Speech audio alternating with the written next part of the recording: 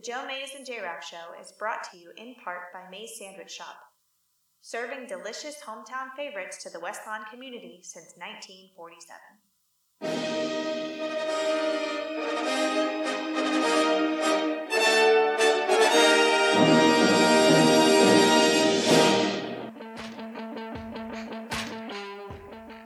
You are listening to the Joe Mays and J-Raff Show, bringing you the latest news and commentary on baseball.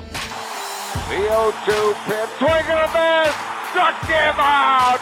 The Philadelphia Phillies are 2008 World Champions of Baseball!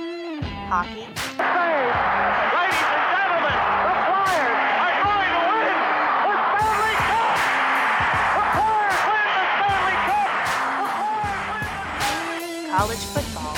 The Big Ten championship lies on a measurement. Did he get it? No! He didn't get it! Penn State home! They brought back the fun, they brought back the excitement, and now they've brought back a Big Ten championship. The Penn State Nittany Lions are Big Ten champions. And the NFL. He's in! Patriots win the Super Bowl! Brady has his fifth! What a comeback! Now, here are your hosts, Joe Mays and Justin Raffoff.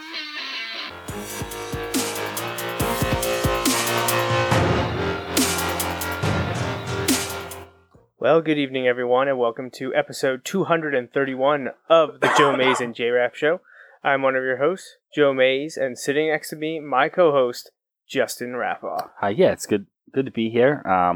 We had a bit of a schedule there where we were getting into a routine. Then spring break, even for the show, kind of came, and then but it's good to be back in the swing of things and back to a familiar topic tonight. Yes, we are fully back to sports 100%. No talk of movies this evening, which we had done for the previous at least 4 or 5 episodes. We dealt mostly in film and cinema, going over our movie madness bracket and then moving on to a fun little viral social media type movies experiment last week on episode 230. In there, we also got to have a guest on, Mr. Dominic Jones from the Star Wars Underworld. He talked to us about our movie madness tournament, and we had a lot of fun talking to him. But this week, we are back to sports. We are on a topic that had for nearly 2 decades of my life been one of my favorite events in the entire calendar year for sports. Everyone points to the Super Bowl, or opening day.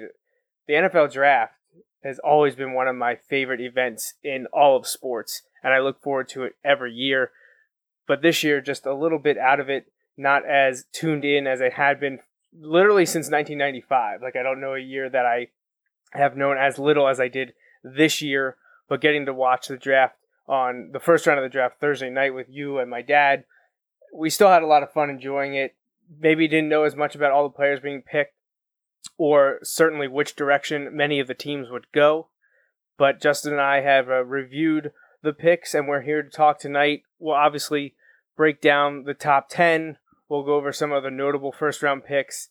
We'll talk about Penn State, and we'll dive into our main 6 teams that we cover here on the show, spending most of our time probably on the Eagles at the beginning, and then following up with the Cowboys, Steelers, Ravens, Patriots, and Dolphins. Anything, kind of like a grand overview of what happened at the draft on Thursday, Friday, and Saturday? I just think it's interesting to me because there's some people who are like, the draft is, kind of like overkill. People make a big deal out of it, even though most people have no idea what's really going on. I would say even at the level you and I are at this year, where, we weren't following it nearly as closely, just inherently from following college football, we're able to, we probably know more than a vast majority of the people who are tuned into the NFL draft only on this week. You know what I mean? Yeah. So when I look at it, I'm not exactly, not like, a few years ago when you were really in tune and, kind of giving me stuff about every one of these players, that's coming from like a D3 school. But, I think we still knew enough. And especially, we have an idea for the teams that we care about one way or the other. Either or our listeners care about. Right, yeah. So, the teams that we root for and or root against, we generally have an idea, where their needs are and just some of the news stories that are going along with them as we get in touch with some of the stuff. So I was excited for it, but like you said, I honestly, one of the things going in was I was like, is Cleveland going to screw this up? So, and honestly, there's no way to really tell. Well, today they were busy. They did a lot on Thursday, and we'll get to that. We'll touch on each of those briefly. I think before we dive into the football aspect of the teams, the players, I think we should take a step back and talk about the atmosphere, because it was in Philadelphia for the first time in, 56 years? Yeah, long 1961. Long time, right. Now, Philadelphia hosted the inaugural draft in 1938, I think. Maybe 36. Now I'm forgetting. It was something in the mid to late 30s. The first ever NFL draft was held in Philadelphia. Came back most recently in 61 until 2017. A few more people in attendance this year. Yes, just a tad. And they didn't disappoint. What an atmosphere it was. It was mentioned multiple times, and I'll pull up some pictures here to take a look at it. And yeah, it was a great time by all. 70,000 on hand Thursday night, and you can get an idea from that picture there what it looked like. For the record, that's more than the Eagles Stadium. That's more than Lincoln Financial Field holds. So that's an incredible number of people there there night, to really watch cool the draft. Shot there. When the Eagles were on the clock. Right. And it's one of those things, it's cool because it's not just, Philly people or Philly news saying like, oh, it was a great turnout, it was a big success. Like the sports writers, were kind of all talking about how, like Adam Schefter sent out a tweet just saying like, this is, more than Philly could have hoped for in terms of how things went. And that's a lot of fun. And I'm glad it seemed to go really well. Yeah. And it is a really, really cool photo at night with the Eagles on the clock. They did it on the Art Museum steps, the Rocky steps. And wow, what an atmosphere. It was really, really cool to see. And everyone from the NFL, the executives that talked about it, seemed really pleased with the way everything went. They got the stereotypical Philadelphia booing in, which was wonderful. It was egged on by Goodell. Right, but I think that's great. Absolutely. Because they knew it was going to happen. BU. Right. And by the way, he gets booed in New York. He gets booed in Chicago. Everywhere. It's just what people do. But he knew it was going to come. But he played into it, which just kind of it's great because it's set that in a situation where the NFL a lot of times can come across, especially the New York offices of the NFL, I'm saying here, come across as taking themselves way too seriously. C, celebration rules. C, X, Y, and Z. There's some other things. I'll talk about this off the show. But that, Roger Goodell said this week. But, that was a great, idea to just kind of, play into it. And they basically it's a way for 70,000 people to interact with something that really, for the majority of the time, there's nothing for them to really watch. Right. You know what I mean?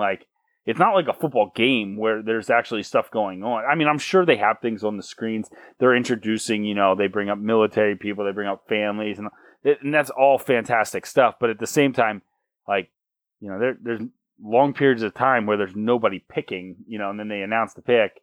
Sometimes the person's there, sometimes they're not, and then that's it, so. The current picture up, if you're watching on Facebook Live or watching YouTube after the fact, this was sent out by the official Philadelphia Eagles Twitter account. This photo shows what it looked like, the sea of people from the stage and out back towards the city. And just a sea of people, 70,000 plus strong. Really, really cool photo. And then we can see it from the city towards the stage. From Brian Taff of 6ABC. Let's see if I can pull these up.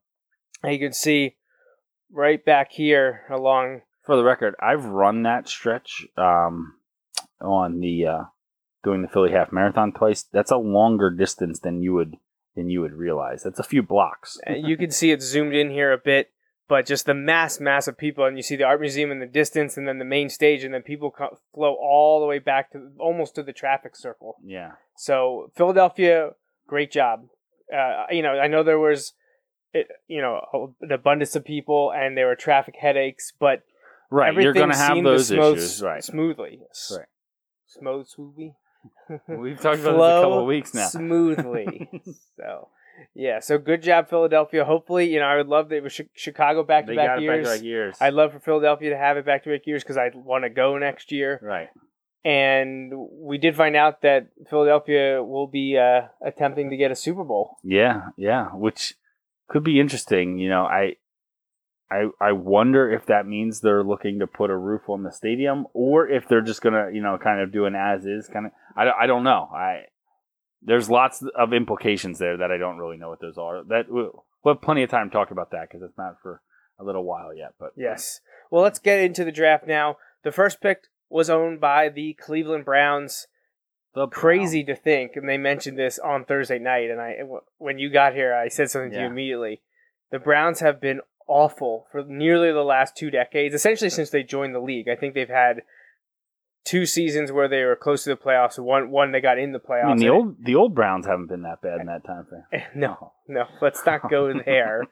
Man, Joe's ears are ringing. Yeah. But the Browns kept the pick. It's the first time they had the number 1 overall pick since 2000, when Penn Staters went 1 and 2. Courtney Brown to the Browns, LeVar Arrington to the Redskins. Arguably didn't make the right pick there. On the other hand, it was the Browns, so is it, there's not necessarily means it could have been whoever they picked. It wouldn't have worked out that well, but LeVar Arrington had, a pretty strong career until he had some, health issues. But Courtney Brown didn't have nearly the career that LeVar Arrington had in the NFL.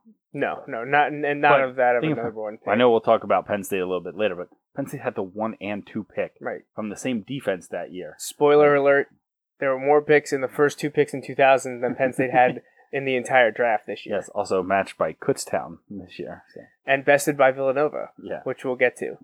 So the first pick kind of went as expected. Most of the time, people thought it was going to be Myles Garrett, the defensive end from Texas A&M.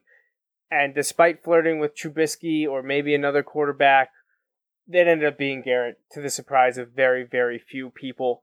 Then the first big surprise did happen immediately as we're sitting there after Myles Garrett is introduced as the number 1 overall pick going to the Cleveland Browns. All of a sudden, the 49ers drop from 2 to 3, and the Chicago Bears jump up 1 spot. And chalk up a win for John Lynch. What a great move. His first draft as GM. I know there are people who are like, yeah, but what if Trubisky turns out to be a really good quarterback? That's true. But the Niners are terrible. Like, talent-wise, they need a lot of help. They're on their 3rd coach in 3 years. 4th coach in 4 years. Okay. Yeah, I guess. Yeah, because it was Harbaugh, then I don't even know. The guy that they hired just because they knew they could pay him like the minimum while still paying Harbaugh for firing him. Chip Kelly. And now my gosh, I can't even think of who the coach is out there right now. Oh, the guy from Atlanta. The offense coordinator. Shanahan. Yeah. Kyle Shanahan. Yeah. Man, I was like, I don't know a coach in the NFL. So the Bears jump up to 3 with the 49ers. They just flip-flop, but the 49ers hoodwinked the Bears, getting a 3rd and 4th this year that they used Friday and then Saturday, 3rd and 4th. And also a 3rd-round pick next year for 1 spot. Now, the 49ers weren't taking Trubisky. Right. They were taking who they took at 3, Solomon Thomas. Which is awesome, and I know you've heard this. But, so, John Lynch went back and got his degree from Stanford just a few years ago. While there, he took a class with Solomon Thomas. And they were partners on a group project. So he knows this guy pretty well. He knows Solomon Thomas, like, literally in the classroom. We all know how those group projects can go. They either go really well or really bad. Massive disaster. I'm going to go out on a limb and assume that this particular group project went pretty well. So that being said, solid pick for them, and I think that connection's kind of cool. And they got the guy they wanted and a bunch of extra picks. Really couldn't ask for more from San Francisco. And they talked about how every time the TV screen went to San Francisco, John Lynch had his phone up. They said they don't know that he was actually talking to anyone about anything significant, but it made the Bears think, John Lynch is on the phone. Somebody's trying to get up to 2, take our guy. Also, the front office in Chicago did not tell John Fox and crew. That's been disputed, but who knows who's telling the truth. Right, exactly. But either way, the fact that can even, that's one of those things where this is how I view it. It gets reported because somebody's like, John Fox didn't know about that, or one of the other coaches didn't know, right? And then they go after the fact and they're like, John, did you know? Oh, yeah, we discussed all those things. Because what's he going to say? Yeah, they did it without me? Right. Make that divide bigger? I don't know. Either way, it'll be interesting to see there kind of how that works. So. All right, so the Jaguars at 4 took Leonard Fournette. That offense is young and has a lot of talent. Hopefully Bortles can rebound and have a good year for the Jaguars now that he's got Fournette in his backfield. Yeah, I think the leash is still really short there, especially having brought in Parcells, to kind of run the show. Oh, you mean not Parcells, yeah, not you mean Parcells. Tom Coughlin. Yeah, that's what I meant. I meant old grouchy guy. Insert name here. Yeah. Then the Titans, who got the pick from the Chargers because of the golf trade last year, they select Corey Davis, the speedy wide receiver from Western Michigan. Good weapon for Mariota to have. Then one of my favorite players in the entire draft, Jamal Adams, a safety from LSU, goes unfortunately to one of the teams I hate the most, the New York Jets. Some argue that he was the best, or certainly maybe the second best overall player in the draft. But positions and needs kind of drive a lot here, especially early on. So the Jets got a good one here in Jamal Adams, and they have a defensive coach as their head coach. So, a lot of people really like that pick, including you. I do like it a lot. I mean, I like it. I hate it because I like it so much. Right, exactly. Then the other LA team actually did make a pick. The Chargers go with Mike Williams, someone that you really liked. We're hoping maybe for Philadelphia, wide receiver from Clemson. Too many Mike Williams have been wide receivers in the NFL over the years. Yes. Some good, some bad. Exactly. I think it is a good pick for the Chargers. Oh, so do I. If they want to have any chance of winning now, they got to give Philip Rivers weapons. Yeah. And it's going to be the whiteout core now. He fits the mold of the guys that San Diego has always had, 6'4", 230. He's a big wide receiver. Well, and I don't know that he's 6'4", but I mean, just I'm thinking this goes back, but David Boston pre-HGH, he was still a big guy, and then he became a huge guy. But some of those guys were just insane, and they've always had a big guy out there, and Mike Williams can fit right in. The second Stanford player to go in the top 8 was running back Christian McCaffrey going to the Panthers. Maybe a little bit of surprise, at least for me, that the Panthers wanted him. Well, it's interesting this high at that position. They wanted Fournette. They kind of made it clear, and so then they took the next running back, which is fine. He's a lot of people love Christian McCaffrey, but the exact opposite style of Leonard Fournette. Not better or worse, but just when you're talking about this guy and talking up the style and all the things that can do for you, when that guy's gone, you're like, okay, they'll probably go a different direction. They kind of did, but they made a good point on Thursday night on NFL Network saying that now with the weapons that the Panthers offense have, can you imagine trying to stop a read option with Newton in the backfield with McCaffrey? Well, if you have Stewart in there in a dual, a split backfield. I saw one of the things they talked about too was they talked about how Cam Newton's completion percentage was 59, 58% last year, something like that, under 60, which isn't good, especially in a time in an era where you're seeing guys flirt with 70% on a fairly every season basis. That's the high end, obviously, but they talk about these short passes. Well, Christian McCaffrey they said he's easily going to catch 4 or 5 balls just, within 5 yards of the line of scrimmage every week. And whether that's good for the TV or not, they obviously that's a completely separate discussion. They said, but you eliminate those 5, which maybe 4 of them were incompletes for Cam, and you make them easy passes short to the running back. All of a sudden, you're talking 65% completion percentage. So they said this one move just shows some of the flaw in that statistic, but also just protecting him a little bit from getting hit so much. So I think it'll be a good fit if they can work him in right. It'll be interesting. I like Christian McCaffrey. I honestly have no idea what to think of him. It was kind of hard to get a read because while he had his moments this past year at Stanford had a somewhat down year from what they've had the last decade. So he kind of struggled at times, but they didn't have a ton of weapons there on offense. They have a solid defense usually, but offensively they kind of struggle at times, and they've struggled at quarterback the last few years. So it can be difficult to assess what that actually means. The Bengals picked 9th. They missed the playoffs for the first time this year since 2010. They needed a threat opposite A.J. Green, who unfortunately for them is getting older now and has fought through some injuries. Yeah. And they added an incredibly speedy wide receiver from Washington, John Ross. He's had some health issues, and that was thought to maybe hold him back a little bit, but they took him in the top 10, and they'll pair him with Green and Eifert, and now an incredibly deep running backfield, which we'll get to, I think, a little bit later. I have his name coming up, but they've now got 3 running backs. I'm not sure where the touches are going to go, but Andy Dalton better get it done now, or Marvin Lewis will no longer be the longest tenured coach in the NFL. Yeah, I would agree with that. And maybe a bit of a surprise here at 10, the Chiefs trading up from way down with Buffalo to get to this 10 spot. People thought initially that this was going to be the quarterback from Clemson, Deshaun Watson. Because there's been a connection, and Andy Reid has been a big fan of Deshaun Watson for a long time, last few years.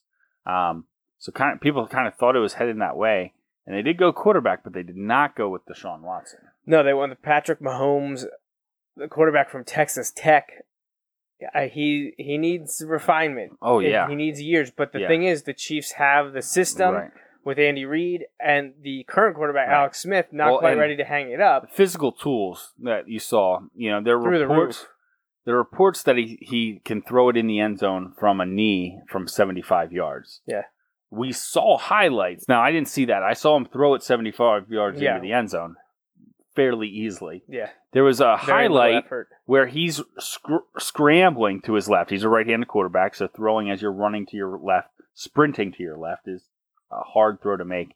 Throws it like 40 yards into the corner of the end zone, drops it, perfectly. Like, those are the types of things where, man, if you got a guy who can make those types of throws and you think he can, develop into being able to understand the position, and it's going to be a very different system than at Texas Tech, under Cliff Kingsbury, I think there. Yes. So it's going to be a very different system. But if you think he's got the tools and can make the adjustment, then you may have gotten the guy who, in a few years, is your go-to guy. I think Alex Smith is 32 or 33. So probably has a few more years left, but that decision isn't a decision they're going to make this year. Ideally, they'd anticipate Alex Smith to be your quarterback this year in Kansas City. Ideally, the Chiefs probably want to be in that 9 to 11 win area so that Alex Smith can stay there for the next 2 years. I would think maybe 3 if they can push it. But Mahomes, they'll want to see what they got eventually, because you're going to have to be picking up a 5th-year option because of that. Right. The collective bargaining agreement changed that with the first-round draft picks. So we need to see something from him before deciding are we picking that up or not. So I would think that the plan is for at least this year Alex Smith to start, probably next year as well. Now I'm talking 2018 before Mahomes takes over, likely 2019. That would be my guess. But if you look at it, you're in a division where it looks like Carr is going to be the guy, the next premier quarterback in that division, right? That's had some studs for a Alex while Smith now. And Phillip Rivers are on the wrong side of 30, right? Exactly. So if you're looking at Kansas City, you're like, well, we don't want to be left in the dark and scrambling for somebody in a few years as these other teams are starting to add their guys in. So if they think that's their guy, or can be their guy, I should say, then go for it, I guess. All right, we're going to do a few quick hits here in the next parts of the segments, recounting the NFL draft from Thursday, Friday, and Saturday in Philadelphia. Pick 12, Houston Texans. They got Deshaun Watson, I love quarterback this from pick. Clemson. I think it's great. He's the best quarterback they will have had since 2 years ago. Hoyer was there, right? He did okay, but couldn't stay healthy. And then, they didn't give Honestly, him the job anyway and all that he's stuff. probably the best quarterback they had since Matt Schaub had a few good years in a row. You can make that argument, yeah. And they've made the playoffs the last 2 years. So, Right. it's hard for me to imagine that Deshaun Watson, under Bill O'Brien, and I know people are like, well, Bill O'Brien hasn't done it since he went to Houston, all that stuff. I get it. But it's hard for me to believe that Deshaun Watson isn't good enough to lead them to the playoffs again this year. Now, You a would lot think. of that'll depend, but, Indy has shown us that it's not just Andrew Luck being healthy. They have they've a got lot a whole of bunch issues. of problems. Right. So why not Houston, right? I think Deshaun Watson is the best quarterback they've had there in a few years, which is scary to think about because what you see from him this year is only going to be the tip of the iceberg, and he can get better. Now, how long can they keep the defense together? How long can they keep those things? Those are all other questions, but I think Houston has a lot to be excited about from that pick. Up next, 13 was the Arizona Cardinals, and they took Philadelphia area native and Temple alum Hassan Reddick to Awesome play story. linebacker. Kid goes to high school in Camden, walks on at Temple, and now gets drafted 13th. Yeah, 13th, the second highest Temple pick ever, I believe. Who would have been in front of him? He Muhammad announced, Wilkerson. No? Was he not top 13? It could have been. I thought it was a guy. He might have been It was lower. a lineman for the Jets, I believe. Yeah, Muhammad Wilkerson. No. This is from late from a long 80s, time early ago. 90s. Oh, that's yeah. funny that they're on the same. Yeah. Wilkerson is with the Jets still. I'm pretty sure it's that. I could be wrong. Okay, I can't, off the top of my head, I'm not sure. Next notable one, only because he was thought to be one of the top 3 to 5 players in the draft. Jonathan Allen, the defensive lineman from Alabama, fell to the Redskins at 17. Yeah, I don't like that because he's a good player. He's good and he went to the Redskins. The word is that he has issues with his shoulder. Well, actually, I think there are issues with both shoulders. Right, yes. Yes. So, now, if that's taken care of, then the Redskins got a steal because you got one of the best players in the draft more than halfway through. So at 18, the Titans were up for the second time. This time it was their own pick. And speaking of injuries, a player we saw get knocked out of the Rose Bowl game against Penn State, USC defensive back and returner Adoree Jackson. Yeah. Another playmaker. Yeah, if they could figure out a way to get him the ball in the return game or even use him at wide receiver, if they don't think that he's quite ready on defense, he could be an interesting slash-type player in 2017. Yeah, and it's interesting that Tennessee has gotten to that point where they can take... Yeah, they're probably going to look to play him in the defensive backfield at some point here. But, a guy that they can make a... how we see this in college recruiting, how they take, athlete, who's not really determined where or how he's going to contribute yet, but, they know he's just good enough to kind of fit in somewhere. And that Tennessee is at that point where we don't need the best offensive lineman at this point. We don't, we can take a defensive back / returner / just weapon kind of guy. That's a good sign for Tennessee, I think, that they feel they're at that point. 19th, Tampa Bay, only notable because I wanted him to go to Miami. Alabama tight end O.J. Howard. The Buccaneers have quietly put together quite the offense on paper, from Jameis Winston to Mike, I almost said Mike Williams, it'd be another Mike Williams, to who they just signed, Deshaun Jackson. Yeah. And you hope that Doug Martin is healthy for them. Right. And the wide receiver from Texas A&M, that's their number one guy. I can't think of his name. I don't know. He's my keeper in fantasy, and I can't think of his name now. Oh, I know who you mean. You know what I'm talking about, though. Yeah, because I have him in another league. In another league, right? Yeah. And I can't remember his name either. Yeah. So we're getting old. Yeah, we are, really. So the Buccaneers have quite the offense if they can put it all together. And Mike Evans. I knew it was Mike something. That's why I said Mike. And I was like, it's not Williams.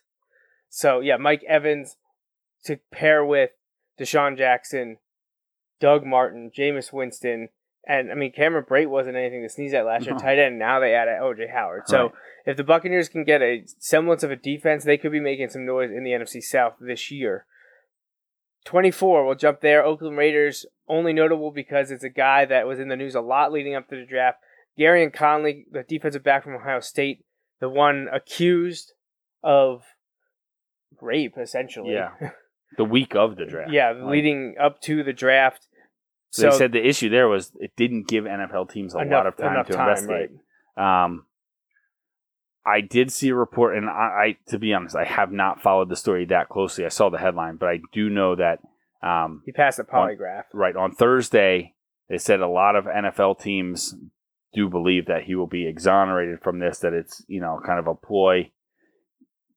I'm not here to discuss whether that's we're not accurate or not, but like it was interesting. And I said it'll be interesting because if a team takes him, then you know what have to deal with they it. Believe that he's innocent because they would the way the things are set up now, they would not take him in the first round if they thought he's going to be missing a year or more, from the league, let alone from his legal issues. So this goes to show me that the Oakland Raiders aren't minimizing the problem. They think there isn't a problem. If he would be indicted, my guess is the Raiders wouldn't even sign him. No. Yeah, I would agree. They would. Then you don't have to worry about it. Yep. So we'll have to pay attention to that. But yeah, like you said, if the Raiders felt good enough to take him at 24, my instinct is saying that the teams, or at least the Raiders, think he is innocent and that this is just fabricated.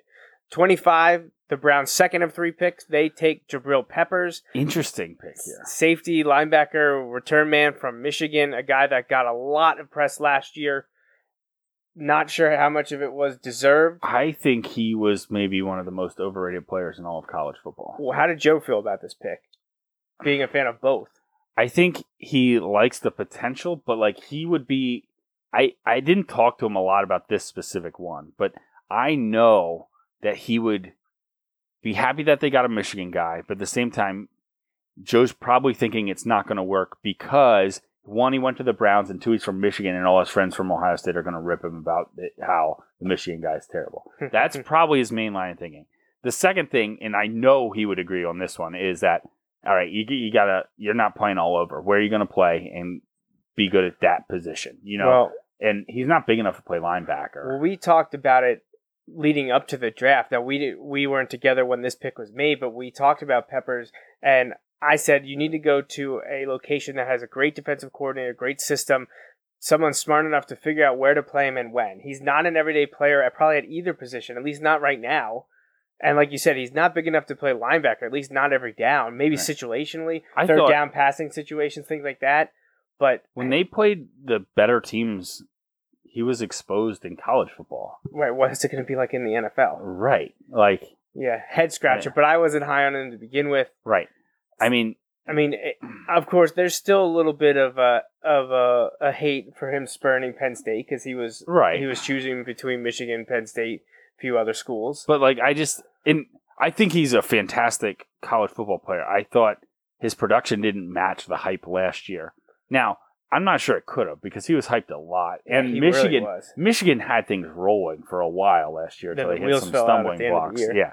But somebody mentioned that because there were a number of Michigan players that got drafted. And somebody said, hey, I think through the first round it was many as they set a record as Alabama, a school right? record. Or more. I don't know. But somebody said, heck of a lot of talent to finish third in their division in the Big Ten East. No, the Browns actually made 3 picks in the first round. They traded back with Green Bay to get 29. They wanted the tight end David Njoku from Miami. And they let go Gary Barnidge. And Gary Barnidge is now a free agent. Who had a great year 2 years ago. Wasn't that great last year. At the same time, though... It's the Browns. Yeah, you have to think Gary Barnidge might be a good pickup for a team that's looking for a veteran tight end. He'll end up going to New England. Yeah, and... scoring 12 touchdowns and get a Super Bowl ring. Yeah. 31 was the 49ers, notable only because they traded up with the Seahawks to get another guy that they say they had rated in their top 3, a player that many people thought would go in the top 10. He had some issues off the field and maybe injury related as well. Yes.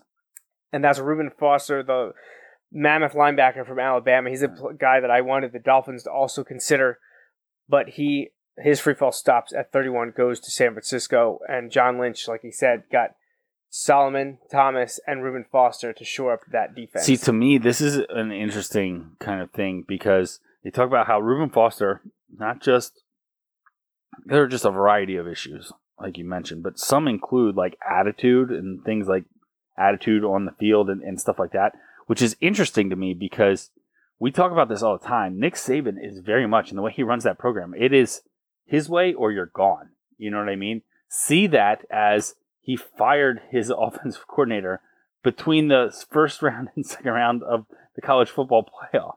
You know, like between the semifinal and the final, he fired. Now, no, they mutually agreed to leave, to go separate ways. Yeah, right. Yeah, sure. I believe that. But, you know, so I know we have Saban's a separate issue, but like they've got the talent to just replace guys. You know, like if you're not buying in, if you're not doing your thing, right? Yet he still was a standout on that team. So like if those issues are real, then his talent level must be absolutely insane to make up for that, right? Like in my mind. Or those issues aren't as big as they are being portrayed to be. You know what I mean? Which I think is the more likely case. Because, you know, this sounds kind of ridiculous, but you can only be so good. You know what I mean? And he's really good to begin with. So how could he be that much better? You know what I mean? Like, he's not the greatest linebacker in the history of the game. Yeah. He's really good. But, like, you know, to make up for that gap, if his attitude was as bad as some are saying, and there were those issues, then, you know, if those are all true, I don't want him on the Dolphins. Right. And I think it's not some of that. I think that's like nitpicking, and I think that's starting to pile on, and teams trying to add into the, well, you know, there is a shoulder issue, and we don't know how serious he take, you know. I think it's just kind of sandbagging to be like, yeah, see, like, you know, but I did hear a lot of talk too that they hope that Navarro Bowman is the perfect guy to kind of take it, to mentor him and kind of show him like this is how you need to be a professional linebacker. All right, let's talk the teams we're repping on our shirts here in the studio tonight. Penn State, I kind of, you know, mentioned it earlier in the show that wasn't a great draft class for Penn State. They only had one player selected in the 253 picks in the 2017 draft. As of tonight, I noticed 4 other players signed undrafted free agent contracts. I did see someone did mention that, to be fair, there aren't a lot of upperclassmen. The upperclassmen that left Penn State, they said, that were actual contributors to the team, you could fit them in a Prius. All right, and it's not too far from the truth. I mean, it might be a tight fit, but like, you know what I mean? Like, they were one of the youngest teams, whereas Michigan graduated like 48 or 49 players last year, I think. So, and that's why everyone's high on Penn State for this year. Right, yeah. So the biggest loss for the Penn State team this fall is Chris Godwin. He was the only player that was picked. He went to the Buccaneers, another offensive threat for them, in the 3rd round, the 84th overall pick. So good luck to Chris. I was hoping he'd come back to Penn State for his senior season. I saw friend of the show, former Penn Stater, former Buccaneer, John Gilmore, sent out a welcome to Tampa. Yep. So I saw that as well. Then, like I said, 4 undrafted Penn Staters signed NFL contracts. Linebacker Brandon Bell to the Bengals. Defensive end Evan Schwan to the Giants. Semi-local there, graduated from Central Dauphin. Mm-hmm. Won the state championship following the 2011 season with Central Dauphin. He's off to the New York Giants. Former safety Malik Golan goes to the 49ers in the Bay Area. And defensive lineman Garrett Sickles is going to the Indianapolis Colts. This is one of the interesting ones, Garrett Sickles. Like, and I get it, and we see this a lot more now that football players they're all there in the summer and they're all taking classes. Like Garrett Sickles graduated, so like, you know, there's some people like, oh, he left early. Well, he kind of left early, you know, because he did graduate and he had athletic eligibility. Right? Yeah. So I don't blame him for leaving, but he had a year left. He could have come back now. Honestly, here's the thing. If you don't think your draft stock is going to get that much better in 1 year, then maybe you should just go and sign as a, you know, obviously you'd love to get drafted, but you sign with a team where you think you've got a chance to, you know, make the practice squad or make the team and, you know, work your way up. But it brings me right back to Deion Barnes a few years ago who left. Yeah. He might have had 2 years of eligibility left, I think. Like, he was a flashier player, but, oh, yeah, absolutely. You know, left early. That was more of a situation where I felt like it was bad advice and more maybe a prisoner of the situation in the moment, you know, kind of like, I don't know what's going to happen here, you know, that kind of thing.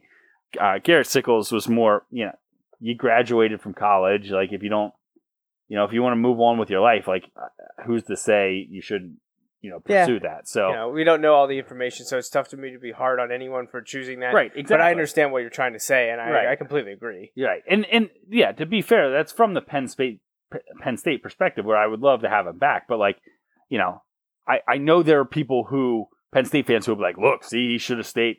No, like, Well, yeah. Well, you go through that nearly every year. There's Right. someone you're like, come on, why you leave it? right. So like, you know, I don't blame him at all. I hope it works out for him. But yeah, you know, it's the guys with the eligibility, you know, Right. sometimes they're like, you know, but you never know. You know, if he comes back and gets hurt, then who knows? He might not ever get a shot, you know, so. Besides the Penn Staters, a few other notable undrafted players. Yeah, definitely. BYU quarterback Taysom Hill went to the Packers. I'm kind of surprised he wasn't drafted, although he's had some injury issues, I believe. He has, was yes. there. I believe he actually might have been at BYU for 6 years. And he also would have already done his, so he's probably older. Yeah, he's probably like 27. Yeah. Minnesota quarterback Mitch Leidner. This is why you don't believe anything that's coming out now about the 2018 draft, because last year at this time people were talking about him as a first-round quarterback. Florida State wide receiver Travis Rudolph goes to the Giants. That's one where that one, I feel that one really tears at me because it's Florida State, so not a fan. Right. Goes to the Giants, Not a fan. Not a fan. But Travis Rudolph, all the stories. So you may have caught the story. They showed it during the draft. They showed it also last football season, how he kind of took the middle schooler with autism kind of under his wing. And Yep. but a great story. His dad was killed in a freak accident kind of thing like 2 weeks ago. A bullet or a gun went off. Bullet travels into a different room and kills his dad.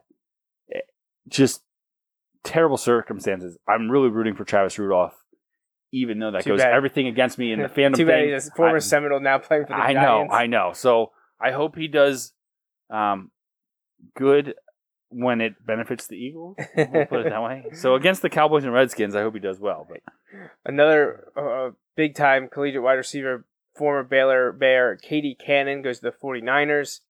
Big Ten quarterback Michigan State Tyler O'Connor to the Bengals. West Virginia running back Russell Shell to the Steelers. Texas A&M quarterback Trevor Knight to the Cardinals.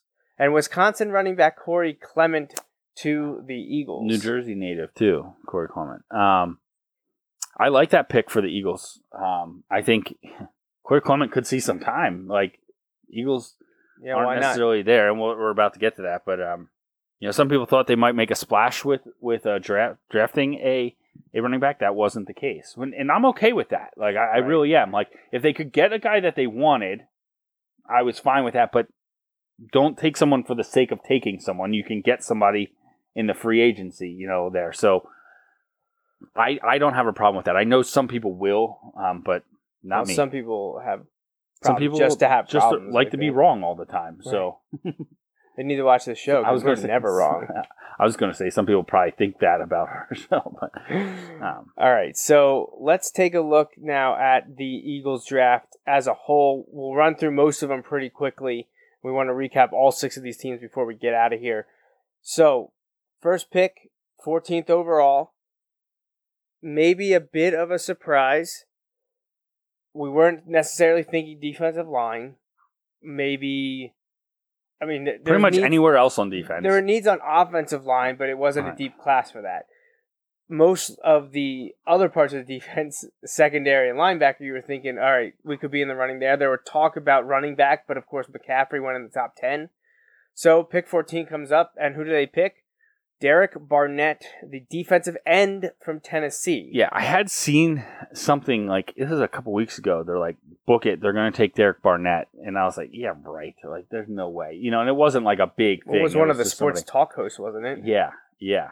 And then it turns out to be the case. Now, you know, I kind of said this last year when they traded up, when they had the second overall pick and they took Carson Wentz. People were like, oh my gosh. And I'm like, last time we took a quarterback number 2, it worked out pretty well. That was McNabb. Last time you took a defensive end from Tennessee. Last time we took a record-breaking defensive lineman from Tennessee.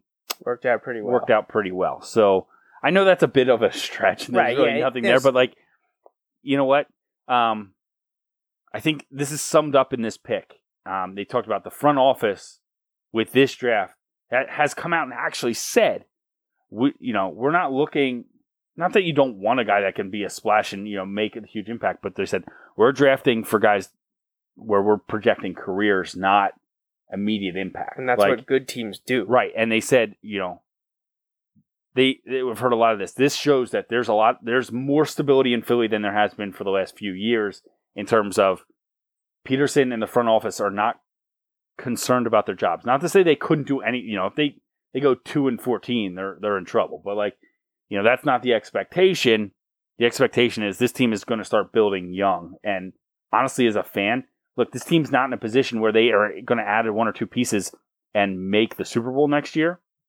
So this is what they need to do. You need to build young, get a good core. I think they have a lot of pieces here that I really like. I like the Barnett pick. Sidney Jones could be, you're going to have to wait and see, but could be the best defensive back in the draft. A lot of people thought he was a top 15, top 10 pick before he tore his Achilles, but he's ahead of schedule, could come back in October. Don't rush it. Let him Nothing learn, underscores the regime's look towards the future and not just the immediate splash than this pick of Sidney Jones in the second round. There were plenty of other players they could have taken that would have had more of an impact this year. Jones, like you said, is supposed to be cleared probably end of August, early September. Then there'll be some time to get him back in football shape. He'll probably start the season at least on the PUP list. He has to be activated, I think, by week 10. The PUP list is the first 6 weeks. But why rush it? I guess unless you think he can make an immediate impact. Well, and that's one of those things where, he probably gets redshirted this year. Is the team doing better than you thought they would? Are you competing for the division? Or, then you might look to play him because you don't know how many shots you'll get. I don't think that's going to be the case. So I think, you get him to a point where maybe he can practice, or start, working out, but not, I guess, technically practicing. But you start getting those routines in where he's learning, you're around the team, but don't rush it. Don't rush it. They went cornerback again in round 3. Yep. Got Rasul Douglas from West Virginia. I think here, I might have this mixed up with Sidney Jones, but I think here it's a big guy. I think he's 6'3". I could be wrong. I don't know. I could be wrong. Know. I think he's long, which is something you like, can be a big benefit. You kind of have to wait and see, but a lot of people think, some of this based on what they have at position. They already have some defensive linemen. So Derek Barnett, what impact is he going to have? Kind of have to wait and see. A lot of people think Rasul Douglas could be starter fairly early for the Eagles. At least in sub and not necessarily a statement all about Rasul Douglas, but more about the Eagles secondary in general. And you hope he grows. Two of their next 3 picks were wide receivers: Mac Hollins from North Carolina and Shelton Gibson from West Virginia. 2 completely different wide receivers. Right. So Mac Hollins, this was kind of cool, and I liked seeing this. I actually watched this pick be made, and they put the film on, and they talked about how there's some things he needs to work on and stuff. Big wide receiver, but he is a special teams they showed clip after clip of him gunning down the field and making the tackle on kickoffs and punts and stuff. They said he didn't have a big offer from out of high school. So he was a walk-on at North Carolina, and they said, and has grown and gotten better and has still plays with that fire, though, of he's trying to earn a spot, earn a scholarship, all that stuff.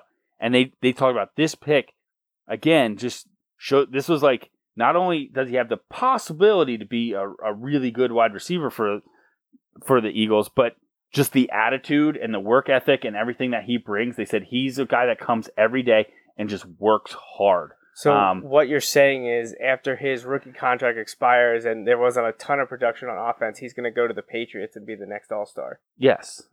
So that's how this works, right? Right. So I'm hopeful that they can do that with the Eagles, get some out of him before he leaves.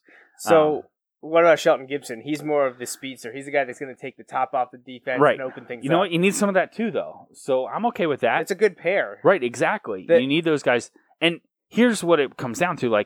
Can these guys help the guys that are already there? All right, so Jordan Matthews... You mean the 11 other wide receivers on the Eagles roster? So Jordan Matthews, I think, is still a guy that he may not turn out to be as good as everyone had hoped originally, but can still be a contributor. This is his swan song. It's his contract year. I think Nelson Aguilar can be better than he has been. He's not going to be the guy I was hoping. I was really excited when they got him. He's not going to be the guy... We talked about him a lot 2 years ago. He's not going to be the guy that I thought he was going to be. You know what I mean? But that doesn't mean he can't be productive in the right offense. I think a guy like Shelton Gibson helps that because they don't have that guy right now who can just blow the top off the defense and get down the field. So you need some of that. It's one of the areas where, you had some inconsistency, but with Carson Wentz, they were able to throw it down the field some last year. It's tough to gauge that, though, when you don't have a wide receiver who can't get behind anyone. You know, like the Eagles, when every deep ball is going to be a jump ball, you can be like, oh, it's a bad throw. Yeah, but if you have all wide receivers that are running 4.6s, it's hard to get behind a guy and throw it to him wide open. So in between Hollins and Gibson was Donnell Pumphrey from San Diego State. All I he love did this was pick set the FBS record for rushing yards. And people are like, oh, he's only 5'8", all this stuff. Yeah, well, look no further than the Eagles to see what a small guy can do. I think it's a great fit for the West Coast offense that they run. The Andy Reid offense is basically all we're doing here. So I think he's a great running back, that especially when you get him in the 4th round. I love this pick in the 4th round. I like what they were able to do here. I was having this conversation with someone on Saturday. Okay, this might be a stretch, but in our lifetime, who's the best Eagles running back? I think it's pretty clear with the Eagles anyway. Okay, that's what I'm trying to think. I was like, well, overall, or right. Because there's I'm probably forgetting someone because I'm not an Eagles fan, but the first one that pops to my head is Deuce Staley. Okay, to me, I'm going Brian Westbrook. Oh yeah, you're probably right. So Brian Westbrook, kid from Villanova, was an unknown. Andy Reid knew him because he took his son to the games, and it was his son's favorite player. Right, gets him in the draft after they realized they could get him later than they thought because no one else was really on him. Was Brian Westbrook the best running back in the NFL? You could make an argument that there were a year or two where he was, but it's some of the system and they had a lot of weapons. I get that, but he was really good.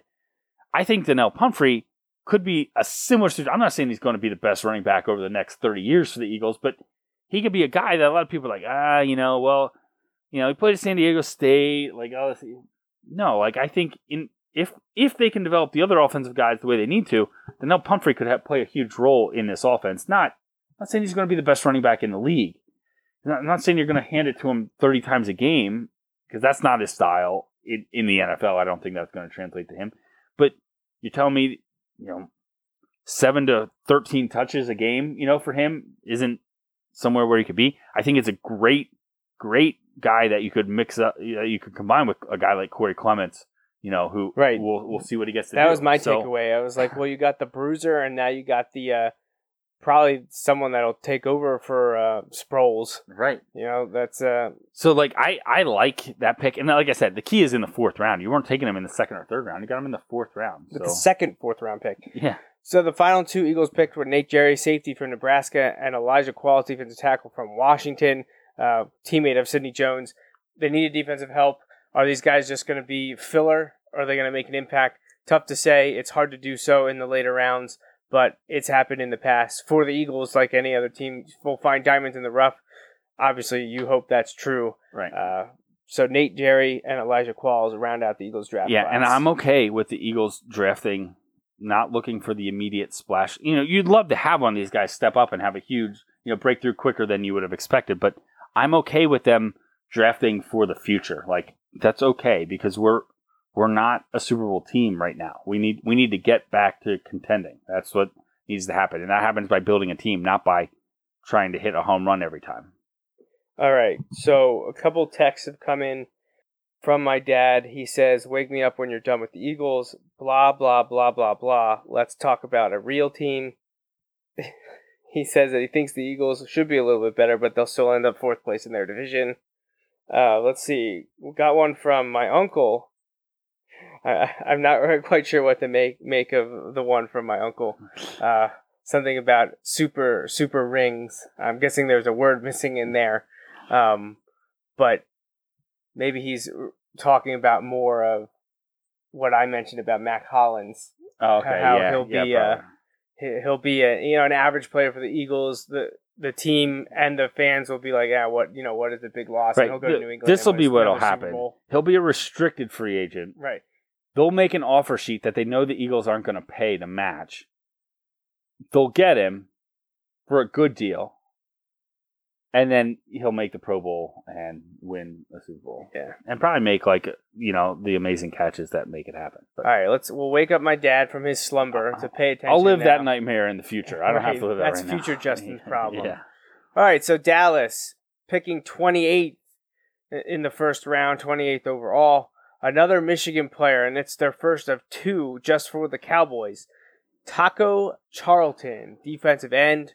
One of the best names in college football, already translating to endorsements around the Dallas-Fort Worth area in Texas. A little bit of a surprise pick, especially with other players that were on the board and based on their needs. I wouldn't say defensive line was at the top. We thought it was secondary because they lost 4 contributors, majority of them starters, because they were let them go in free agency or they cut them loose. So you thought maybe they'd be looking that direction. They go for the defensive line. Taco Charlton. Second and third picks, now they start to address the secondary. They get Chidobe Awuzie from Colorado. I have no idea if I said that right. I'm going to go with I was going to just 2 push through. awesome names to start. I was going to just push through and be like, just act like that's right. Right, Because who's going to question you? Yeah. But I honestly have no idea if I No I one might have listening to the butchered show that. is going to question. Probably not. Because not. no Our one first listening- YouTube comment will be like tearing me apart Right. for pronouncing it So wrong. here's the thing. I guarantee the people who just texted you would not do nearly as good of a job pronouncing the name. No, you're And probably because right they're going to about the that. Cowboys, we're going to have a chance to hear this for a long time. So that's the first cornerback picked by the Cowboys, second round, 60th overall pick. Then in the third round, 92 Was he the guy overall, with some issues? in Jordan Colorado? Lewis, someone thought probably better than closing in on the top 100, maybe more of a top 50 type player, but he had some off the field stuff recently So, that's still hanging over his head. To me, Jordan Lewis was the better player than just didn't get the hype that Jabril Peppers got. If you were talking to me, who was the best defensive player on that team last year, I'm going with Jordan Lewis, not Jabril Peppers. That's me personally. I didn't see every Michigan game. I saw a bunch of them, but I didn't see every Michigan game. The only one I saw, I'm not glad I saw it. So And they all looked awesome that game. So Jordan Lewis, third round pick, late third round pick, 92nd overall, cornerback from Michigan. Yeah, he's got a chance because of their depleted depth chart to start right away if he's not in trouble with the law and the league. No, yeah, but I mean, it's the Cowboys, so they're perfectly fine with that kind of thing all the time. Shots fired. All right, so we talked about his teammate with the Eagles just a few minutes ago.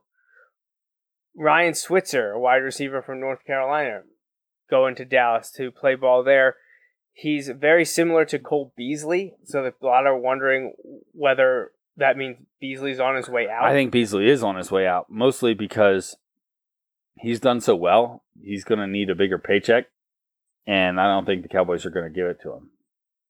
Right, well, now, we mentioned... Because they're going to have a number of big contracts coming up in the next few years. Yeah, yep. They're going to have to start to prioritize, and giving it to a productive but third best wide receiver, not the way to go. Not the best way to go. So we said they needed secondary help. So they already took 2 cornerbacks. Now they come back in the 6th round, 2 picks, both DBs. Xavier Woods from Louisiana Tech, safety, and Marquez White, a cornerback from Florida State. So now 4 of their 6 picks, defensive backs. And they had to do it. They lost 4 contributors, are gone. And this is a team that was, what were they, 14-2? 13-3. Yeah. They give me to the Eagles at the end of the day. Hey, all I know is the Eagles sent them on a downward spiral, and they didn't recover. So 4 players right here. Obviously, the earlier ones are going to be likely to make contributions as rookies, especially Lewis. If he gets cleared and doesn't face any disciplinary action, he's a guy that could be starting on the outside immediately. 3 picks in the 7th round for the Cowboys. Joey Ivy from Florida. Noah Brown from Ohio State, another wide receiver. And then a second defensive tackle, Jordan Carroll from Colorado. 2 Colorado players for the Cowboys as well. Also, now we get a couple of Michigan, Ohio State players in there. A Florida and Florida State. So it's interesting to see where these guys play college ball. Now they got to play with former teammates or arch rivals. Yeah, so it'll be interesting to see how that kind of how that translates. But I think they did get some good players there. Like you said, there's defensive backs. It'll be interesting because they kind of need some of them to step at in least right two away. of them are going to Yeah. play significant time this Yeah, year. so- Probably you would think it would be Woozy and Lewis, Yeah. but who knows? If Woods or White step up with the lack of depth down there. Yeah. Who knows? Maybe all of them will see some time in 2017. All right, so the third stop on the NFL Draft Recap Tour is Pittsburgh. And they made a splash taking another linebacker to shore up their defense, but one with a familiar name and pedigree, TJ Watt from Wisconsin. Now, if he becomes anything like his older brother, you're not going to be happy about that. No, it'll be awful. It'll be absolutely awful. And I don't wish that against him. Like I like J.J. Watt. I really wanted the Eagles to get him. I knew they wouldn't when it happened, but I really liked J.J. Watt. T.J. Watt almost killed Trace McSorley in the first half of that game in the Big Ten Championship this year. Like, he was just destroying him over and over. Penn State had their revenge on that. Yeah, they got it in the end. I don't know. As we heard in the opener. Did you see the Twitter exchanges? So when they drafted him, JJ told Le'Veon Bell to, right? Was it Le'Veon? No, what I'm saying is, so somebody sent a Wisconsin fan sent a thing in and mentioned Trace McSorley on Twitter. Yeah. Like, are you awake yet? And at like 2:30 in the morning, he said, "Yep, wide awake," and then did like a smiley face and a ring because they won. And then Evil James Franklin satire account sent out a picture that said, "Neat, 2 first-rounders in the same frame," and it's Saquon beating TJ Watt on the wheel route that gave him the lead. But anyway, it was a lot of fun. Yeah, a lot of fun back and forth. That aside, I really like what TJ Watt did at Wisconsin. For what it's worth, which is not much, JJ Watt has said that TJ is much better at this point than he was. Yep. And I would honestly, I might agree with that. JJ Watt showed flashes at Wisconsin, but was also he was a walk-on, wasn't he? Well, he transferred I think he was a JUCO transfer. Okay. I think he went to like Wisconsin Whitewater, one of those schools that like wins a lot at one of the lower divisions. So maybe not a true JUCO, but TJ Watt was more known, I believe, and well, he's also more raw because he was a fullback until this year. This is his first year playing linebacker. Right. So, yeah, and he played really well. I think that's a great pick for the Steelers. I really do. I agree. I like their second pick, another wide receiver, Juju Smith-Schuster from Southern Cal. We saw him in person in the Rose Bowl, and he's got some talent to bring to that offense. I loved seeing Martavis Bryant and who was the other one? Who did he say that he's coming to replace? I wanted to say Wheaton, but it wasn't Wheaton. It was Sammy Coates. Sammy Coates. He said Smith-Schuster's coming to replace Sammy Coates. The Pittsburgh receivers already arguing just after the pick. Well, and did you see, like, Tomlin got on there and was like, play nice. Yeah. Like, so, but I mean, I do like the pick for the Steelers. Yes. And another guy, a mid-round wide receiver pick that'll end up being the next big thing. Yep. I could see that happening with Smith-Schuster. Cameron Sutton, we talk about the Steelers always have issues in their secondary. They refuse to take him early, but they get Sutton from Tennessee. Yeah, so we'll kind of wait and see because it's like a revolving door in that secondary, and I don't know. Probably the feel-good story of the draft this is an awesome of college story. Football this year. Again, another one that tears me because I'm like, how can I actually... Right, because he played at the Pitt. NFL team and the college team, It's just all down the toilet. Right. So one of the best stories of college football this year was James Conner's return to action following battle with cancer. Running back from Pitt is taken by the Steelers in the third round, pick 105, and very, very emotional thing for him. Very good story. ESPN's done a couple of like the 10-minute like special segments, the ones where Tom Rinaldi comes on and you're going to start crying. Right. They've done a couple of those with James Conner. I suggest searching for those and watching those. They're incredible. Again, one of those, James Conner goes to Pitt. I can't root for him. Goes to the Steelers, can't root for him. Yet you still want him to do well. The story well. of James Conner, he's like, how can I not root for him? So like, I do hope that he is successful there. I'm really happy for him, for all those obvious reasons. Pick 135 in the 4th round. Steelers, maybe, kind of, sort of, considering life without Roethlisberger, maybe take a flyer on a quarterback. They do so with Cameron Sutton's teammate, Joshua Dobbs. Who does he compare to? Dak Prescott. Where was Dak Prescott picked? 135. Obviously, those connections, as we mentioned with the Eagles, irrelevant, but Right. fun. We'll always talk about pick 199 for quarterbacks. Pick 135, now maybe a new one. Joshua Dobbs from Tennessee. An interesting one. We know Roethlisberger's back this year. Could Dobbs supplant?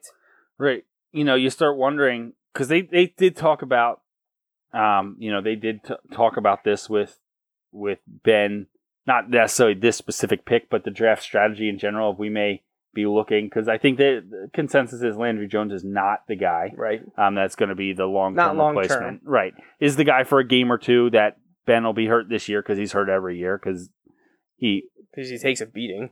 he does take a beating, but he also likes to tell you how much of a beating he takes.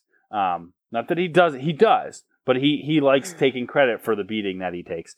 I'm just taking my shots while I can. Let it go. right? Let it go. But they did address this with Ben, and to be fair, Ben kind of put the ball in their court Right. to do this when I he's don't like, know if I I'll may be back retire. next year. Oh, okay, well, so we're kind of leaving us in that spot. So that's one of those where I'm glad that's how that worked out, because if Ben would have been mad about this pick, we need help other places, no, you can't tell the team or the public that you might retire and then also be mad that they're trying to find replacements Right. in case you retire.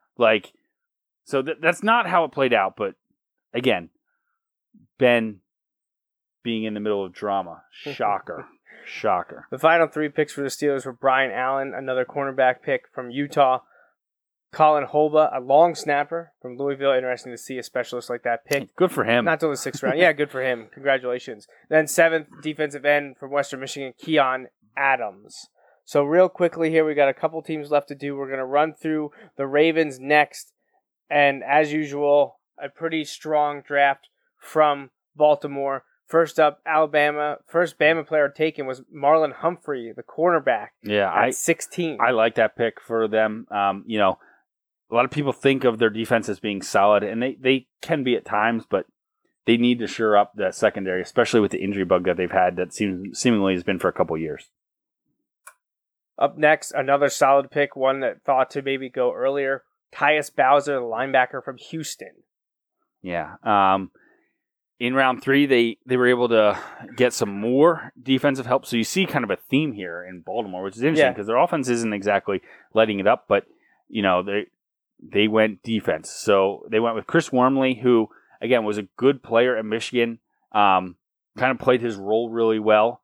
I believe it was Chris Wormley that they talked about was a walk-on. I don't know. I thought they talked about him being a walk-on. I think his brother plays at Michigan now. He was a walk-on, and maybe there might have been an older brother who's now in the NFL who was also a walk-on at Michigan. Interesting. I think. I might have that mixed up.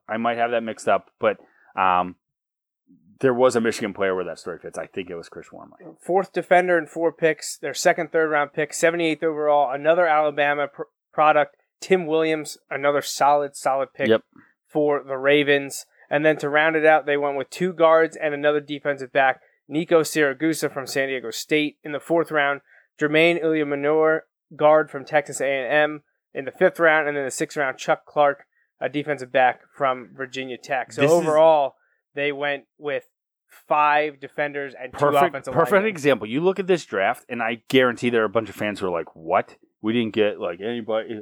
No, this is the kind of draft where you look back and I'm saying that, kind of independent of the exact players, but just positions and, drafting solid guys, that's the kind of draft where you look and you're like, 5 years from now, they're like the great class of 2017 for the Ravens, it could be a foundation. Right. It'll be like their 2 starting guards and 3 Pro Bowlers on defense. Right. Just that's the way this tends to work out sometimes. So another great draft from the Ravens. Not flashy, but a lot of substance. Should they have taken a developmental quarterback? Looking some years down the road?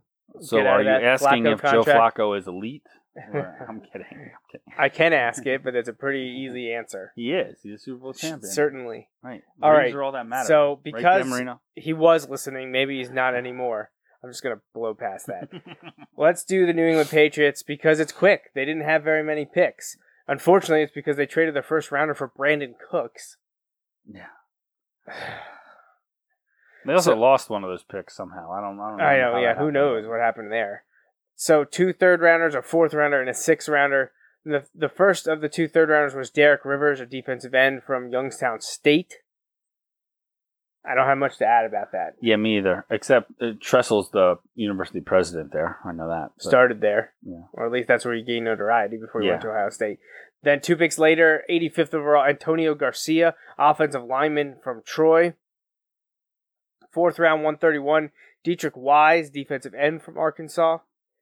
And they rounded out 6th round, pick 211, Connor McDermott, offensive line from UCLA. So they went defensive end, they went pass rusher, someone to protect from the pass rusher, someone to protect from the pass rusher. They're just like, at the introductory press conference, they're just going to line them up and be like, all right, you guys, you 2 over here, you 2 over there. So you Ready, can get to the quarterback. go. Yeah. And if you touch our quarterback, we'll kill you. Yeah. But, just because it's the Patriots, I think it's safe to say, 3 of these guys will be Hall of Famers. Yeah, right? 3 out of 4 will be Hall of Famers. Probably, a good 8-9 Super Bowl rings between the 4 of them. So that's how that'll work out. Forget being able to draft early or in more quantity. These are probably the 4 guys you wanted from the draft. We'll look back on that in 6 years or so and be able to realize that. Right, so they lost a pick, they traded a pick, but you got to include Brandon Cooks in here, which is already an established wide receiver. Right, yeah. Another threat. Based on what else they did in free agency, the Patriots are destined to win the AFC East and be probably 14-2 and are easily the favorites to at least represent the AFC in the Super Bowl, if not win the Super Bowl outright. Oh, yeah, Tom Brady doesn't have to sit out the first 4 games this year, so chalk that up. Now, they went 3-1 last year, so right. They will find a way to improve on that, though, and they'll be 4-0 after the first month of the season. So. Lastly, my team, I was not thrilled with the pick of Charles Harris, the defensive end from Missouri. I know this means very little, but we kind of said it earlier. Defensive ends from Missouri haven't had a great history, at least recently. And I know it should be independently thought of, but people talk all the time about positions from school don't succeed in the NFL. I'm just not high on Missouri pass rushers. Harris apparently was high on Miami front office list, and they got him. So he gets to learn from former Penn Stater Cameron Wake.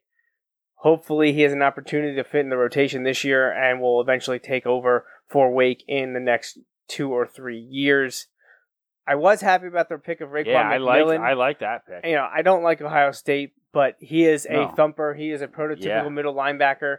He may get asked to play strong linebacker this year, although I think he'll sit behind Koamisi, learn both strong and middle. Good. He'll be probably taking over for Lawrence Timmons in a few years at middle. Timmons came over from the Steelers, the new Dolphins middle linebacker. So I think McMillan will get special teams time. He'll be the primary backup at a few positions, but I like the pick. I think that may be their strongest pick. I know some people were surprised that they took him over, I think it's Zach Cunningham. I personally preferred McMillan, but I had seen more of McMillan than Cunningham. Yep. So I don't know. My take, linebacker from a Big Ten program like Ohio State, that we talk about positions. Like, I know there's been some misses there for them in the pros, but there's been some quality linebackers out of Ohio State too. So I like that pick, Raekwon McMillan, not only for that reason, but I think he's a good Speaking value of Ohio State 2. linebackers, I think both A.J. Hawk and James Laurinaitis retired this offseason. They did, yeah. All right, so Dolphins' third round, 97th overall, Cordray Tankersley, a cornerback from Clemson. A couple big-name cornerbacks from Clemson have come out over the last few years, so Tankersley was kind of in the shadow there. He stepped up in a big way this year, won the national championship. He'll have an opportunity to at least play in sub-packages, probably push the starters, though I don't see him taking over this year for either of the guys, including one of last year's picks, Xavier Howard. But he should easily fit in with the Michigan State converted wide receiver to cornerback Tony Lippett. And, Dolphins needed help in the secondary. I know they were down a bunch of starters when they lost to the Steelers in the playoffs, but they needed help in the secondary, and hopefully Tankersley is that.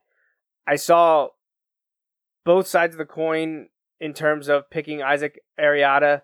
I think it's Agiata. I think this is spelled wrong. I didn't write it. I just copied it. So I believe it's Asiata, like Matt Asiata from the Vikings. A guard from Utah was the Dolphins' 5th round pick, 164, or their first in the 5th round. I saw both that it was a good pick and that it was a bad pick. I don't have a lot to say. The Dolphins needed help in the interior offensive line. The word from the Dolphins sites, the beat writers, is that he'll compete right away for an opportunity to start this year. Second 5th round pick for the Dolphins, Devon Goodchow. Check out that spelling. That is a typical LSU spelling. That is perfectly fits in there so perfectly. Ends in AUX. Was absolutely amazing when I saw that he played at LSU with a last name like that. It just fits. It does. So the Dolphins actually went defensive tackle back-to-back with Devon and then Vincent Taylor from Oklahoma State. Dolphins looking to the future. They have Sue and Phillips there now, but you can never have too many linemen, especially interior guys. And with the amount that Sue gets suspended and Phillips' health in question, well, and the amount you could see the field pay this year. Sue, like I honestly, and this isn't a statement on his production, but I think first chance they have to get out from underneath that contract, they're going to do so. Without it won't be this year. Let me rephrase that. When it won't just they could get out from under it whenever they want. But honestly, though, I think the significant money was in the first 2 years. So yeah, and that's usually when the bonuses are and all of that stuff that you've already spent that. So you or kind maybe of it was year 1 and 3. It so, was something weird like that. Also, that's one of the things. Just going back a little bit to people were surprised because the Bears just signed Mike Glennon to a 3-year contract, but everybody said Trubisky. It could be a 1-year contract for them. A lot of them work out that way. Doesn't mean they're going to cut him after year 1, but it means they could cut him after year 2. Right. You know, like and not take the huge hit. The last Dolphins pick was Isaiah Ford, a wide receiver from Virginia Tech. I don't have much to say about that. I haven't seen Ford play at Virginia Tech, and I don't know what Miami was thinking when picking him. Not to say that it wasn't a good pick. I know. It's a 7th round pick, so like it's tough for me to really know much about it. All right, so that's the main 6 teams we cover, and then a couple other notable picks. We talk about the Bengals and their running backfield got a little bit busier. You know, they have Giovanni Bernard. They drafted a few years ago. Then they got guy from LSU. Yeah. Can't think of his name. I can't think of anyone's name tonight whatsoever. But now they've added Joe Mixon. And obviously he has massive off-the-field issues. He says he's learned that things are different. I think it also happened in 2014. It's just it really blew up this year. Yeah, because he sat out an entire year. Right. Like, he was suspended. People are like, he didn't get punished. No, he did get punished. It's just, like, it happened so long ago, but, like, it all blew up this year. Right. So, very talented. He probably dropped because of that. Some think he could, because depending on if you liked Fournette's style or not, Mixon could be the best all-around back in this draft. Right. You know, McCaffrey is the slash type of guy, but Mixon takes that and is a great runner, but you know, between the tackler runner. And I'll say this, like, you know, he needs to get that stuff straightened out. Like, obviously that's not going to fly, and if that continues to be an issue, he should and will end up in jail. You know, like that, if he keeps having issues like he's had, that's going to not take very long to kind of work its way out. The flip side of that is if he can, you know, if he has changed, if he is going to, you know, get his life together, I guess, for lack of a better way of explaining it, then honestly, if you're Cincinnati right now and Marvin Lewis, like, go ahead and take him. Like, because if it doesn't pan out, right, you're not going to be around to have to deal with all that stuff. Right. You know, like, that's a terrible way to look at it, but, like, that's honestly part of what I think they're looking at here. In terms of, now, I know Marvin Lewis isn't the only one calling shots there, but, like, you know, Cincinnati is in a win-now mode, and I think Joe Mixon gives them a chance to win now, and if there are problems, they will have to deal with that down the road, but if there are problems, the current staff isn't the one that's going to have to deal with those problems. At 52, their cross-state rival, Cleveland Browns, found their quarterback of the future, soon-to-be Rookie of the Year, according to Mr. Mark Rizzo, Deshaun Kaiser, quarterback from Notre Dame. We talked about the Browns getting a quarterback. They did so at the 52nd pick. Yeah, I don't know. I mean, he he's got the body of Cam Newton, and he's got the preparation and mindset of Tom Marcus Brady. Russell? Oh. According to him. So, Was that Kaiser? I was thinking that was Watson. that was Kaiser that said that. Man. Now, a lot of people said Deshaun is a lot of throwing me people off. said it was taken out of context. Like he was asked, Come on, the media wouldn't do that. well, I know, but and he probably was asked, like, who do you compare yourself to? Right. Like, what's he supposed to say? Like, Jamarcus Russell. yeah, Coy Detmer. Like, what if he would Ryan give an Leaf. answer like that? Oh my god! All right, so Rudy. Another team maybe thinking quarterback of the future. New York Giants take Davis Webb, developmental quarterback from California. Eli Manning, a lot of talk about him in the media recently because of memorabilia, but his time in New York is coming to an end. He's been there. Think about he's been there. This is what his 13th year, 13th or 14th year with the Giants. So they got to start thinking about the future. They went with Davis Webb. A few other quick hitters here. Jacksonville Jaguars took D.D. Westbrook from Oklahoma. He, with Baker Mayfield, was a very dynamic duo for the Sooners this last year. Denver Broncos stopped the slide of tight end Jake Butt from Michigan. He slid because he tore his ACL in the bowl game. He's going to collect a few $100,000 in a medical payout because of it. And he's also going to be a great pick for the Broncos. Yes, he is. Especially at 145. Maybe not this year, obviously, but he's going to be the next good Whenever tight the end Broncos at Denver. figure out the quarterback situation. Which, honestly, isn't the worst case scenario because, let him sit out this year while they're still sorting that stuff out. When they start to turn the table or turn the corner, now you add in a first-round talent in Jake Butt. So that's good. Another quarterback because quarterbacks move the needle. Buffalo Bills took Nathan Peterman, James Conner's teammate from Pittsburgh. The Cleveland Browns took Caleb Brantley, defensive lineman from Florida. May cut him before he even signs a contract because of off-the-field issues. Detroit Lions quarterback Brad Kaya from Miami. And finally, the last pick of the draft, pick 253, normally 254, but some team lost one. I don't know. I forget what happened there. But the Broncos, Mr. Irrelevant this year, interesting. Chad Kelly, quarterback from Ole Miss.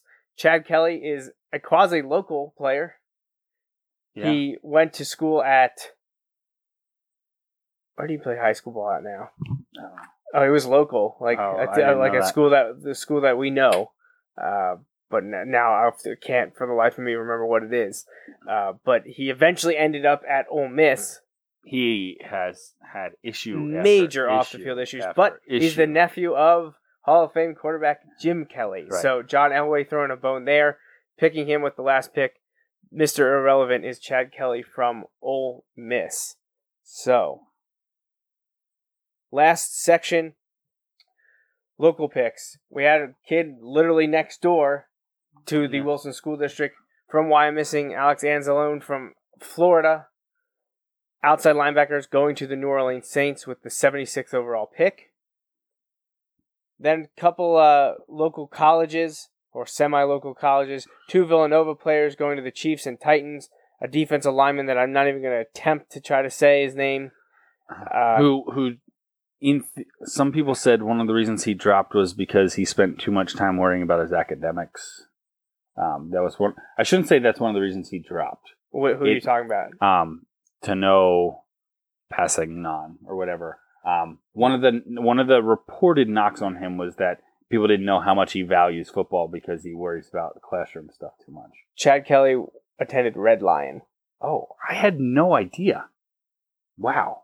Yeah. No idea. So, yeah, wow. I knew it was like quasi-local. It's New York. I did not know that. Yes. That's all. I mean, that's cool. But, there's a lot going on there. You can look that up if you want. Because there are multiple things that I could be referring to. Yes. So 2 Temple players besides Reddick that went in the first round. The Bills took Deion Dawkins, a guard, and the Colts took Nate Hairston, a cornerback from Temple. Then the Bears took a lineman from Kutztown. And that's a cool one. Jordan Morgan played half a year of high school football. Because his school didn't have football, but you have to do enrichment stuff, so he played like with a co-op at a different school because he had to do something, and he chose football. Goes to Kutztown, which is a local university, and starts 43 games for them It was Division II, and like a legitimate Division II program at Kutztown. And now he's picked in the NFL, going to maybe protect Trubisky Yeah. in the long run. One of the other undrafted players of note going to the Colts, Chris Mueller, an offensive lineman from Rutgers. Why am I mentioning him? Well, he attended Boyertown. Yeah, in Boyertown. Boyertown also had the fullback for the Patriots also went. Correct. Yes, and he now has 2 Super Bowl rings. Yes. So, because they're the Patriots. Good for him. All right, so that is our 2017 NFL Draft recap. We went way long tonight, one of our longest shows in a while, although a lot of our shows recently have been running over an hour. Hopefully you appreciate the content, and we will be back next week, completely changing gears. We're going to actually talk some NBA playoffs next week. We're going to have a guest. I'm ready. From one of my Star Wars podcasts, a man by the name of Dallas Wood is going to join us. He is a Utah Jazz fan. He lives out. Big win for them today. Absolutely. So I'm sure he'll be stoked. Hopefully by this time next week, he'll be still excited about the Jazz. And we'll have him on via Skype to talk a little NBA, which we don't do often, but we will cover next week. Go Raptors. Get more from us at jmnjrradio.com. Make sure you follow all of our accounts on Twitter at jmnjr_radio, at Joe Mays and JRaff, at jmflyer1454, and at Mr_Raffoff. You have birthday shout-outs at all? I'm trying to think. My mom has a birthday this week. Yeah. I'll say happy anniversary to my in-laws, just, I believe, Friday, or is the end of the week. My parents is coming up next week, so I'll say happy early anniversary to them. And also a huge congratulations to my cousin Nick and his wife Kathy on the birth of their baby girl. Yeah, congratulations. So, I think that's it. Yep. Anything else? No, we're good. All right, thanks for joining us. This wraps up the 231st episode of the Joe Mays and J-Raff Show. We hope you tune in every Sunday for our take on sports. Until next time, I'm J-Raff. And I'm Joe Mays. Thanks for listening. Thanks for listening to the Joe Mays and J-Raff Show. Tune in every Sunday for the latest sports discussions from Joe and Justin. Each episode is available live on Facebook Live and can be downloaded or streamed on iTunes and SoundCloud. You can interact with Joe and Justin on Facebook and Twitter, and stay up to date with the guys at joemaysandjraff.com. The Joe Mays and J-Raff Show is part of the JMNJR Radio Network. For more info, visit jmnjrradio.com.